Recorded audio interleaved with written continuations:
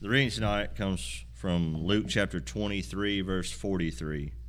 And Jesus said unto him, Verily I say unto thee, today shalt thou be with me in paradise. It is another great opportunity we have all been blessed with to be able to assemble as we are tonight and to worship in spirit and in truth, to sing these songs that we have and go through all the other aspects of worship. It's truly a blessing for each of us. Lessons from the Crucifixion, Part 6.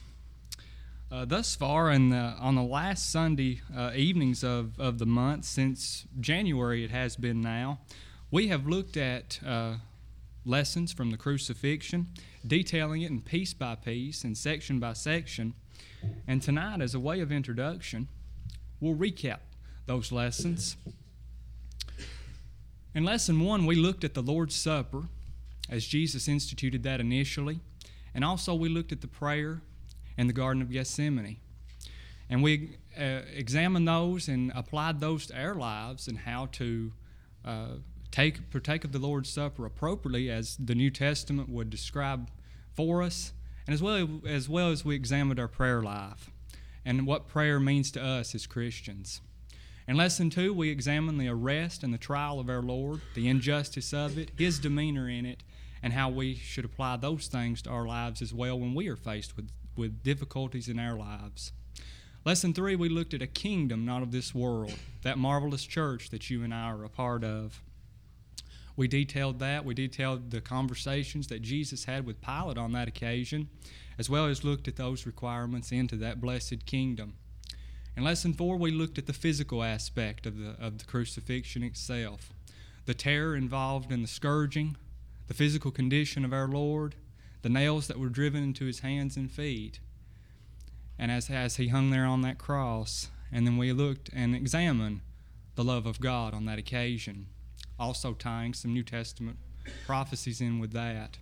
In Lesson 5, we looked at some more prophecies and the first statement that our Lord made while hanging on the cross. Father, forgive them, for they know not what they do. We looked at forgiveness. We looked at that in detail, and we applied forgiveness to our lives, how we should forgive others, and how God forgives us, of course, through the blessed Son and His blood. And tonight, Lesson 6, we will be looking at paradise. Went one too many there. The second statement, as the gospel accounts record for us, if you would be turning with me in Luke chapter 23, beginning in verses 39 through 43. We're going to be looking at paradise tonight. Beginning in verse 39 and reading through 43, the text says, as the Holy Spirit through Luke describes for us, and one of the malefactors which were hanged railed on him, saying, If thou be Christ, save thyself and us. But the other answering rebuked him, saying, Dost not thou fear God, seeing that thou art in the same condemnation? And we indeed justly, for we receive the due reward of our deeds. But this man hath done nothing amiss. And he said unto Jesus, Lord, remember me when thou comest into thy kingdom. And Jesus said unto him, Verily I say unto thee, today shalt thou be with me in paradise. Much description, much controversy, and much discussion has taken place over this set of verses. We're going to highlight some of that tonight. But beginning back in verse 39, of course, those two thieves that were on Jesus', one on his right and one on his left. This one, it appears, came to his senses. He had a repentant heart. And the other one, of course, riled on him, the text says. Now, previously, in another gospel account, both of them at one time, towards the outset and start of the crucifixion, both of them railed on him. But this one came to himself. In verse 40, he says, "But the other answering rebuked him, saying, Dost not thou fear God, seeing that thou art in the same condemnation? And we indeed justly, for we receive the due reward of our deeds. But this man hath done nothing amiss." These two thieves, these criminals, as the gospel accounts record for us, they were being crucified by, of course, that Roman law and the deeds that they had done. But this man knew Jesus in his state. Maybe he had heard of them. Maybe he had heard some things about him and within his popularity and within his public preaching ministry. But he knew he had done nothing amiss, verse 41.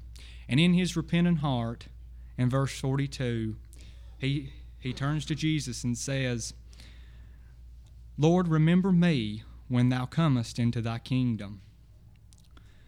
Now, admittedly, the kingdom, as you and I know it, is that spiritual realm known as the church, as the New Testament lays that out for us.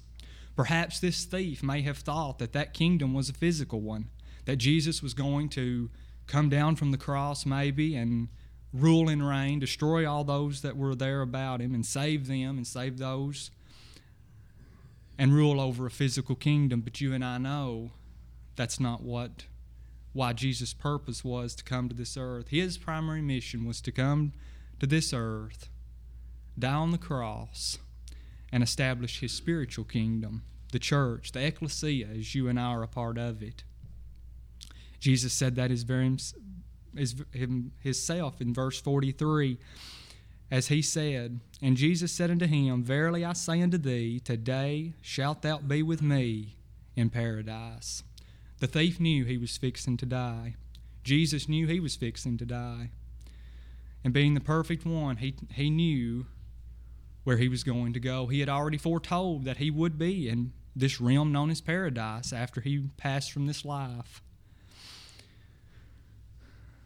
So we can ask the question, where did Jesus and the thief go after death?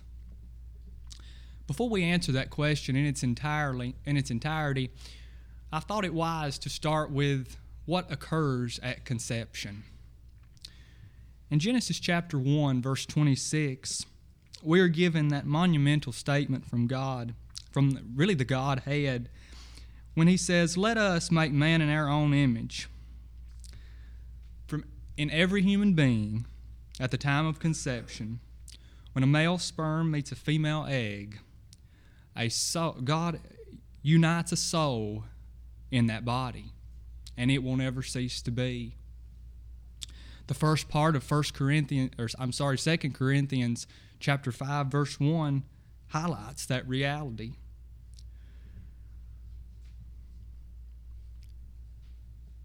But with conception and with physical life also comes a departure known as death. Death is something that is an appointment that we must all face. There, in religious circles, in our religious world, it is oftentimes taught apart from what the Scriptures teach. But for you and I, our trust and our hope is found in God's New Testament. But when it comes time for each of us to meet our death, a principle is found there in Genesis chapter 35, verse 18. Upon Rachel's death, and as her soul was departing, the text says, so death is merely not an ending of that life. That soul, that spirit that housed that physical body will go on to live elsewhere as it departs from the physical body. And in James chapter 2, verse 26, for as the body without the spirit is said to be dead. And we all know this passage well in Hebrews chapter 9, verse 27. And as it is appointed unto man once to die, then after this the judgment. So then where do these spirits go? We all know everyone dies, both the wicked and those that are faithful, those that are righteous in God's sight. So where do they go? Taking from this statement in verse 43 of Luke 23, that place is paradise, at least for the righteous. And that marvelous truth is laid for us a few chapters back in the book of Luke. Let's turn back to Luke chapter 16. Luke chapter 16. Jesus gave this in rather vivid detail for us that ought to not leave any of us without a shadow of a doubt where we go when we die. In Luke chapter 16, beginning in verse 19, we'll not read this whole description in its entirety, but we all know very well that there was a rich man and Lazarus, and they both died. Lazarus, we all know, was found faithful, righteous in the sight of God, but that rich man was wicked. He was unfaithful in the sight of God. But they both went to this place known as Hades. Now, the King James Version uses the word hell, taken from the original Greek word. Hades and Gehenna are not the same place. I think we all understand that with the King James rendering. Hades is a place that is comprised of two compartments, and it's said to be the place of disembodied spirits. So we may wonder, the New Testament highlights this. What about the Old Testament? And it does. The Greek word Sheol that we find in the Old Testament means the same place. It means the place for disembodied spirits. So with these two compartments in Hades, Jesus, the text says, going back to his statement on the cross to that thief, he would be in paradise. So we can conclude that paradise is a place of bliss, a place of comfort. Or also described in Luke 16, in that description, Abraham's bosom, it's also called. But there's another compartment. We mentioned it earlier about the wicked. Where do the wicked go when they die? They too go to Hades. But it's not paradise. It's where the rich man went. And that Greek word from the original language is used throughout the New Testament and other passages. It's known as Tartarus. Not hell, not Gehenna hell, but Tartarus. That is that compartment also described as torments in that description. So we can conclude now that the righteous go to this place to await judgment, and the wicked go to this place to await judgment, just as Lazarus and just as the rich man did. And this chart on this next slide, we have noted it before in a previous lesson, but I felt it beneficial for us tonight to look at it again. Again, this is from the World Video Bible School, from Don Blackwell and his team. They produced this material, and they have a video on this that details Hades as well as the Day of Judgment in its entirety. And I found it interesting as I was preparing for this lesson that this video, as it's posted on YouTube, we all may have watched it ourselves, it has 1.9 million views. I found that rather amazing in our world which we live with such confusion, that those many people could be brought to the truth and realize what happens at death. But at any rate, going back to our study, when considering the world, we all know that it is comprised of really two compartments. There's the saved, and then there's the lost. Jesus said forevermore in Matthew chapter 7, verses 13 and 14, "Enter ye in at the strait gate, for wide is the gate, and broad is the way that leadeth to destruction, and many there be which go in thereat. Because strait is the gate, and narrow is the way which leadeth to life, and few there be that find it." And of course, that's highlighted, departing from the world, going into Hades, that narrow gate as well as the wide gate. Tonight, may we each ask of ourselves, what path are we taking? We may be New Testament Christians, but are we on that path to lead us to paradise and will ultimately lead us to heaven. So some also draw into the question, so at the time of death, they may understand the concept of Hades, but they may say, hasn't God already judged the person? So what is there a point for the day of judgment? And yes, there is some truth to that statement. Once a person dies, closes their eyes in death, their eternity is sealed of where they're ultimately going to be. It's not the same as in Hadean Rim as it will be after the day of judgment, but that person will ultimately know where they're going to spend eternity. Those that are in paradise will be ushered into heaven after the day of judgment, and those that are in torment will have an eternity in Gehenna hell forevermore. Another thing that's important to note here in this place, this has also been taught with rather confusion in the religious world, is conscience after death. Is a person conscious when they die, or are they in a place where they're just asleep all the time? Well, we ultimately know, going back to that example in Luke chapter 16, that rich man knew very well where he was. He urged to have his tongue cooled with water in some elements of diminishing the pain that he was in.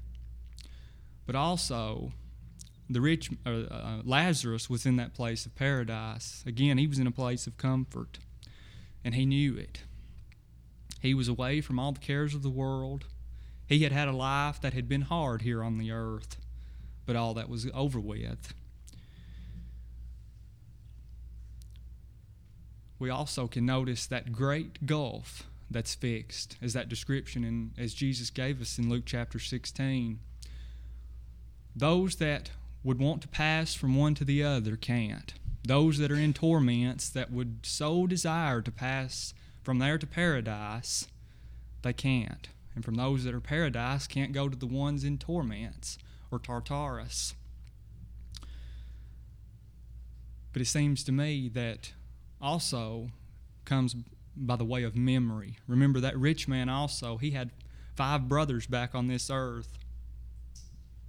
And he begged Father Abraham to send them, for he can warn them not to come to this place in verse 29. But it said, with that Old Testament example, they have Moses and the prophets, verse 29, let them hear them.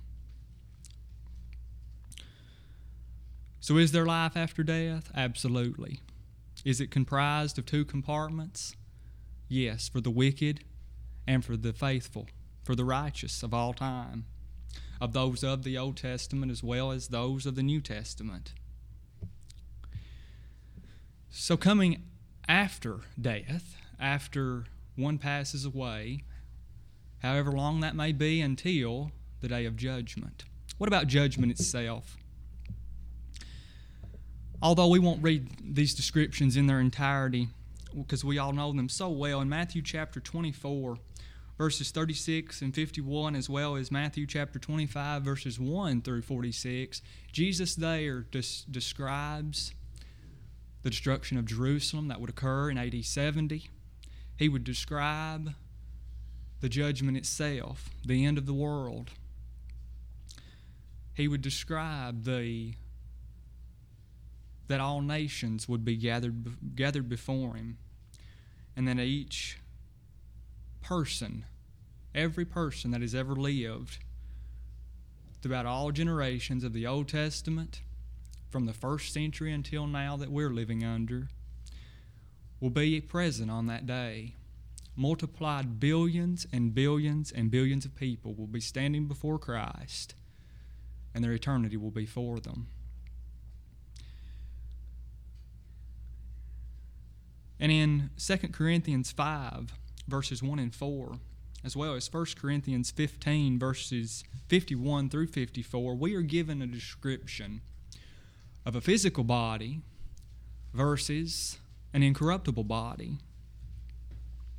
If I may summarize or paraphrase those verses, The description goes like this.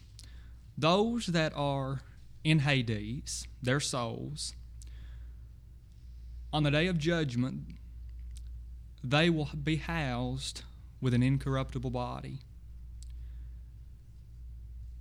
John chapter 5, verses 28 through 29, as well as 1 Corinthians 15, verses 42 through 44 highlight that truth. But as for those that remain on the earth at the time of the Lord's second coming, the day of judgment, those too, it said, will be changed in the moment, in the twinkling of an eye. They too will be housed with an incorruptible body that will never die, that will never decay, prepared for judgment and for eternity. One may ask what that body's going to look like. I don't know. We can't know what that body looks like with our physical eye, but may we rest our mind in the truth that one day that will occur. All of us are going to be housed in a uncorruptible body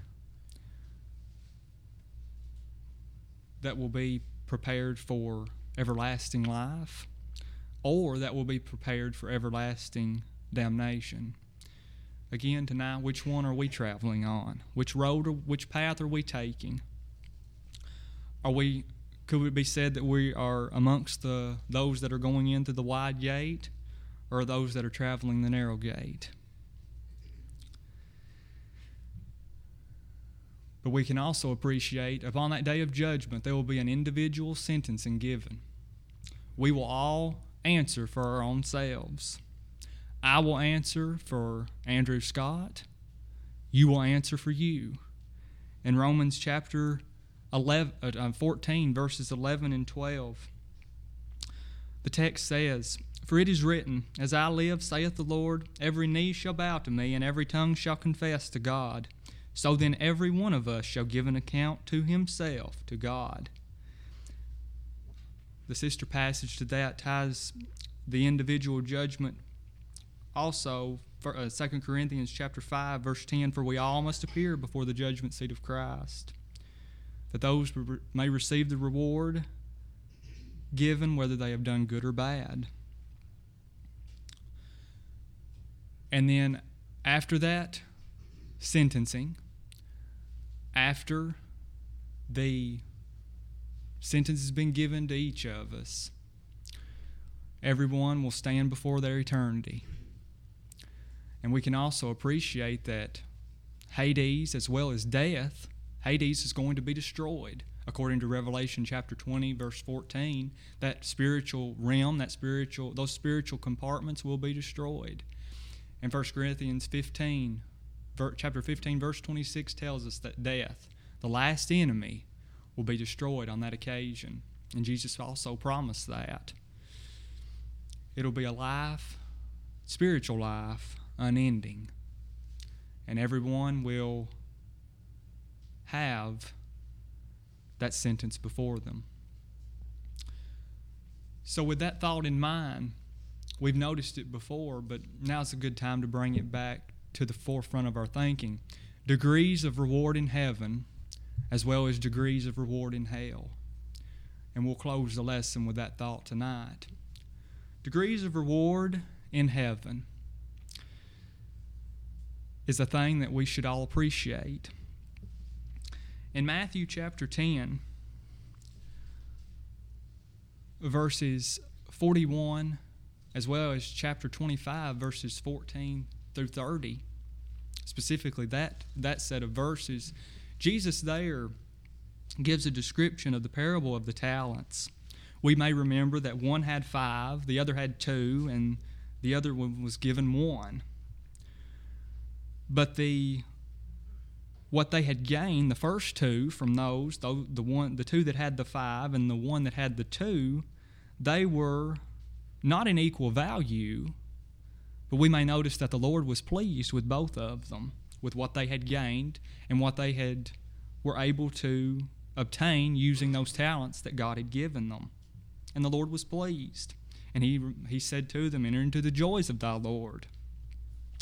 But the 1 talent man, we all know was displeasing in the eyes of God with how he had used his talents.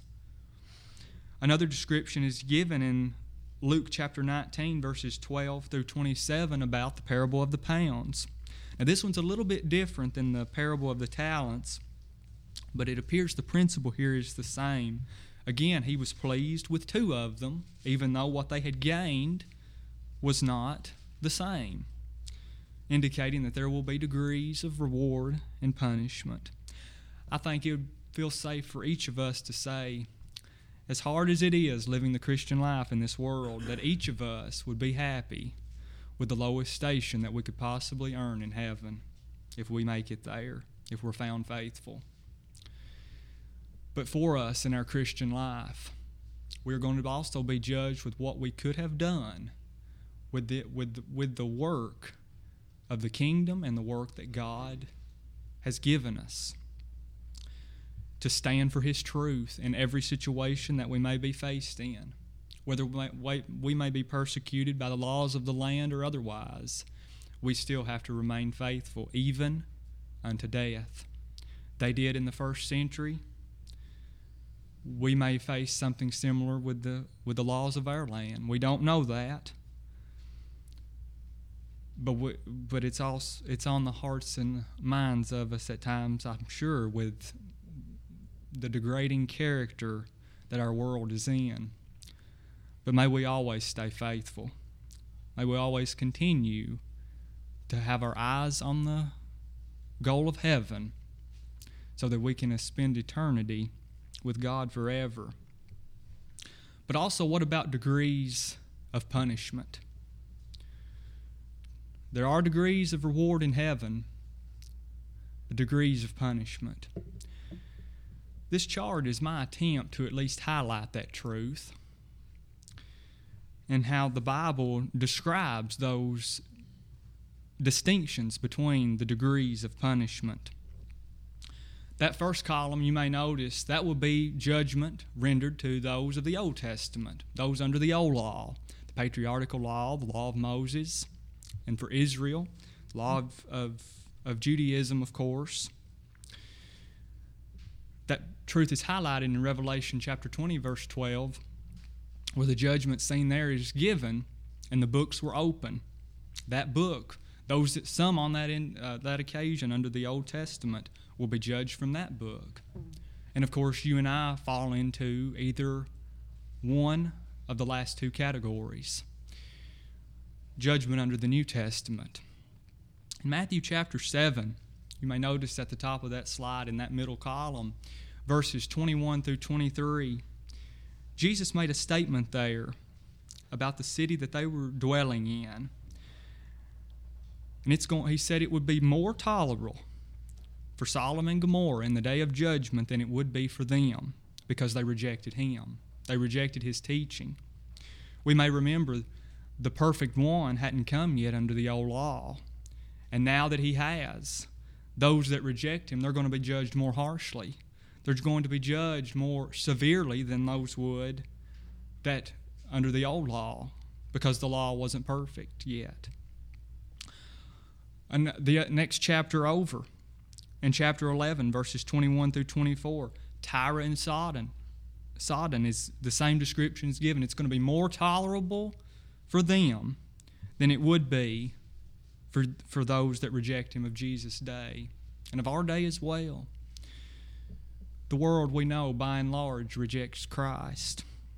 Our co-workers, our friends, our families. If we reject Christ, we're going to be judged more harshly, those that have never obeyed at least, than those in the Old Testament. But what about the realm of denominationalism? They're going to fall into this category as well. Being a member of a body, of a group of believers that the Lord never did establish, that was established by man. In Matthew chapter 7, verses 21 through 23, that description's given. As well as 2 Thessalonians 1, verses 7 and 10, upon the Lord's return.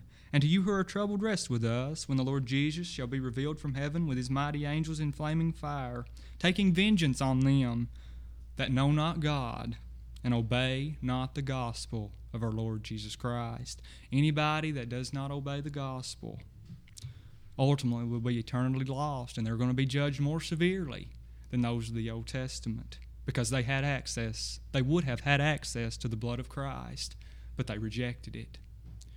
But there's another column, and this hits each of us home because it's the church. Disobedient Christians. And I'm not talking about Christians of a denomination. I'm talking about Christians of the church that we read about in the pages of the New Testament, the Church of Christ. The description's given in 2 Peter chapter 2, verses 20 through 22, of how it's said on that occasion. If you would be turning there, look at that set of scriptures in its description. I'll begin reading in verse 20. For if after they have escaped the pollutants of the world, through the knowledge of the Lord and Savior Jesus Christ, they are again entangled therein and overcome, the latter end is worse with them than the beginning. Verse 21 should strike each of us at home. For it had been better for them not to have known the way of righteousness, than for after they have known it, to turn from the holy commandment delivered unto them. But it is happened unto them according to the true proverb, the dog is turned to its own vomit again, and the sow that was washed to her wallowing in the mire.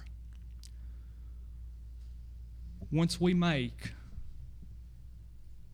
the confession to serve Jesus, to obey the gospel, and we turn away from it, we continue in a life of rebellion in sin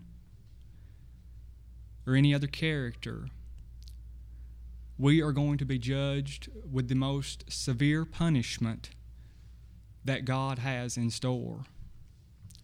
We fall, if we're found in that category, we would fall into the most dangerous situation that anybody in this earth could be in.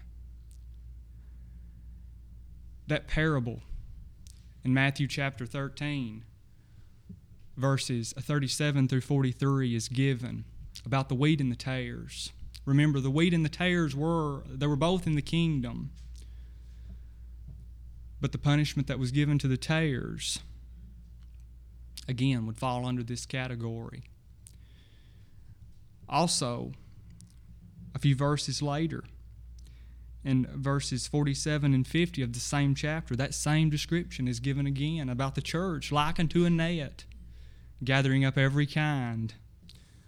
But then it had good and bad individuals in it. Jesus used fish on that occasion to demonstrate that remarkable truth, didn't he? Hebrews chapter 10, verses 26 through 29 highlights those that trot underfoot the Son of God. And also that unforgettable scene in Luke chapter 12, verses 47 and 48 about the description of those that shall be beaten with few stripes versus those that shall be beaten with many stripes. Those that knew the way of the Lord and obeyed not the voice of the Master's voice shall be beaten with many stripes, versus those that didn't have a knowledge of the law or the Master's voice shall be beaten with few stripes. Again, that distinction is made. Now, I've highlighted this tonight, this chart, with literal, actual flames, and for us to appreciate the degrees that the New Testament presents to us.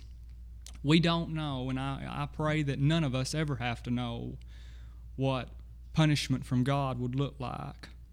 We know it's going to be a place of outer darkness. There's going to be weeping and gnashing of teeth. And there are going to be individuals in each of these three categories for an eternity that will experience this in their own personal judgment. Are you going to fall into that category? I pray that each of us will think wisely if we are, and that will come to the Lord. In our conclusion tonight, This chart's before us once more.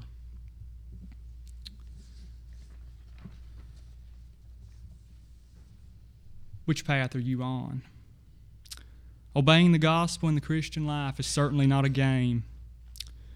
We will fool ourselves on the day of judgment if we think it's just something we can simply get out of if we don't like it. My friend, judgment for that person, if they think that way, will be the most severe.